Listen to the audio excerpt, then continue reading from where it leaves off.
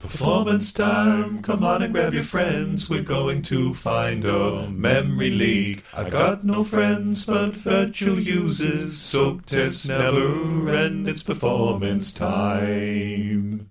Welcome back to Performance Time. I'm Stephen Townsend, and this is the show about human beings and performance engineering. Over the last year and a half, I've been involved mostly with one major program of work which involves many different technology components.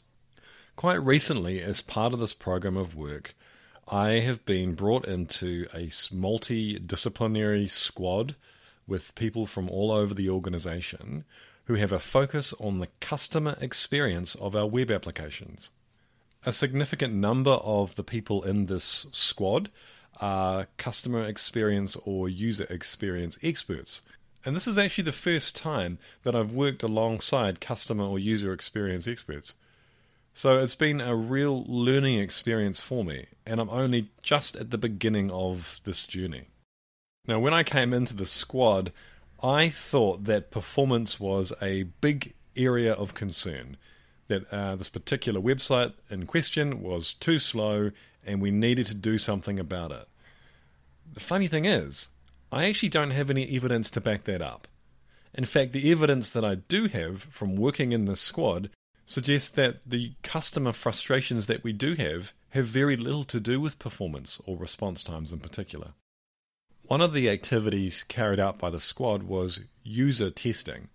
So this is when you go out and you get a group of people from a variety of different backgrounds, and you get them to use a particular web application, and you ask them focused questions about their experience as they go. Most of the frustrations that they commented about had nothing to do with response time or performance at all. They were things like the positioning of elements on a page which are annoying to get to, or too much text on the screen, or having to re-enter information that you'd already entered previously, or maybe just the journey between parts of your website feeling disjointed. And all of this left me with a question.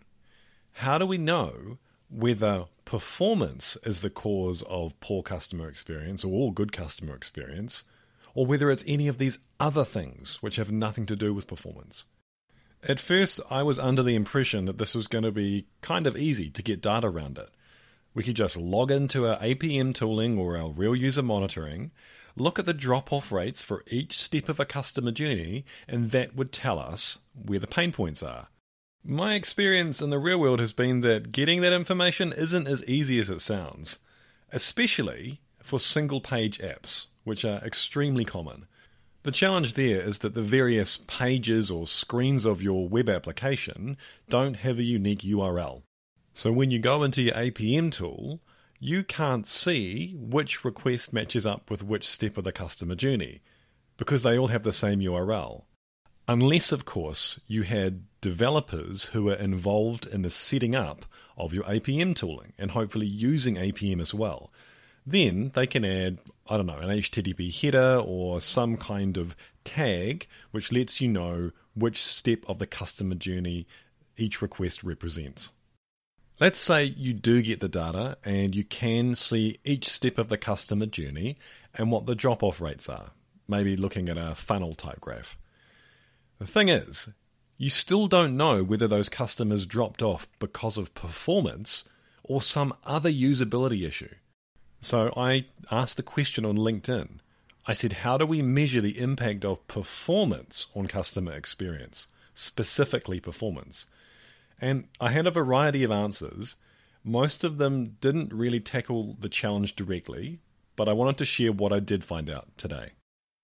So firstly, we already mentioned user testing. So this is a way that we can get direct information about how performance, in particular responsiveness, impacts the customer experience. But it is subjective. It is about the different people that you get to do your user testing, and you'll generally have a pretty small sample size. So the confidence that you have in those findings is fairly low. The second thing I thought about before I posted on LinkedIn was that we could do experiments in production. So what if we add an artificial delay to some of the steps of our web application, and then we observe how the customers in the real world respond to that. Now, I'm pretty sure there are many business contexts where this is just not possible, and I've never seen this happen before, but I think we'd learn a lot about the customers, and whether how long a particular user action takes actually matters to them or not. So those are the only direct ways that I am aware of right now that we can measure the actual impact of performance, specifically response times, on customer experience. But on the discussion in LinkedIn, I was provided with a number of other reference points that we could use to help gauge whether or not we're in the right ballpark or not for great customer experience. First of all, in the industry, there are some standardized ways that we can measure customer experience. For example, Google Rail is one way, or Apdex is another. So these give us hard and fast numbers to assess customer experience based on a framework. It probably won't surprise you to hear me say that I don't think there's a silver bullet one answer to whether customer experience is good or not. It depends on the context of each application, what it's used for, but also the technical landscape. Because you might have a situation where, yes, if we improve response times by a certain amount, we would get a lower drop-off rate or higher conversion rate. But the cost to do that might outweigh the benefit in terms of actual revenue for the company. Well-known performance expert and PerfBytes co-host James Pulley shared his own experiences, where users care most about whether a web page responds when they try to interact with it. So that is, if a web page looks like it's ready to be used, but there's still something rendering in the background which blocks a user from interacting with it, they're going to click a bunch of time and get frustrated. So the key metric that we can use here is the time between first user interaction and DOM interactive. If we keep this time down, then we'll avoid users being frustrated clicking on a frozen interface. According to James, just 2 of these frustration events almost guarantees that someone will abandon their session.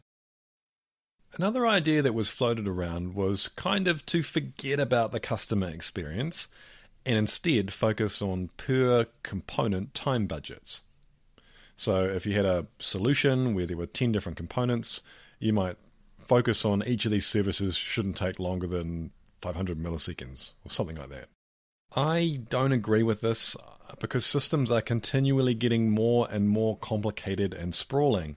So if you focus only on the service times of individual components, this is going to end up in a slower and slower user experience, potentially, as our solutions get more and more complex. So I think more than ever, we have to start with the customer experience in mind and then work our way backwards, which is, of course, easier said than done. There was another suggestion that you could benchmark your website or web application against your competitors as a point of reference. I think this is a pretty good idea. It lets you know if you're on the right ballpark or not, but it doesn't really address your customer behavior directly. So going back to James's point, you could have 2 websites with exactly the same elapsed response time, but one set of customers is frustrated because of a page that looks ready but is not interactable, and yet the other customers and the other website have a completely smooth experience. Now, I don't have any more answers. I am completely stumped in this area. I thought that I was far more advanced in my thinking around understanding customers and how performance impacts them than I actually am. But I'm working in this space right now, and I'm looking forward to coming back at some point in the future with a more mature framework or set of guidelines to help us understand this and make sense of it. Thanks again for tuning in to Performance Time. Just a reminder that you can now follow me on Twitter at @PerfTestNZ. And if you did find the time to review my podcast on any podcasting platform, that would be hugely appreciated. As always, this is Performance Time.